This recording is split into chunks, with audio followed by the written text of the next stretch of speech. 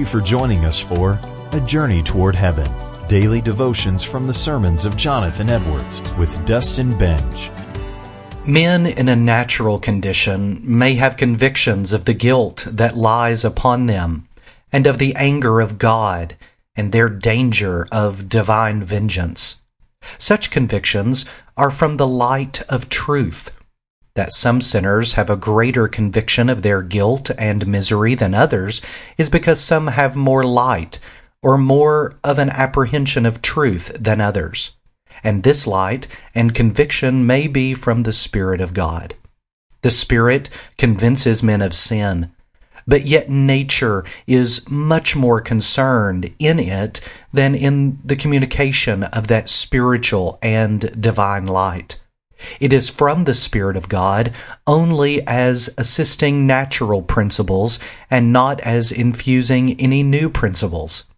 Common grace differs from special in that it influences only by assisting of nature and not by imparting grace or bestowing anything above nature.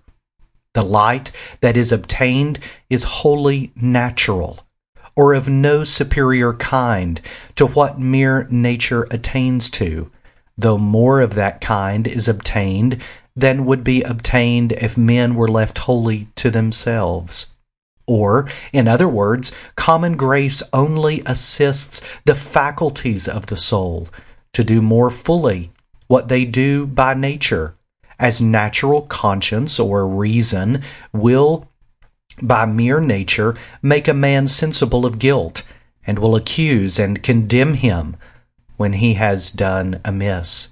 Conscience is a principle natural to men, and the work that is done naturally or of itself is to give an apprehension of right and wrong, and to suggest to the mind the relation that there is between right and wrong, and a retribution.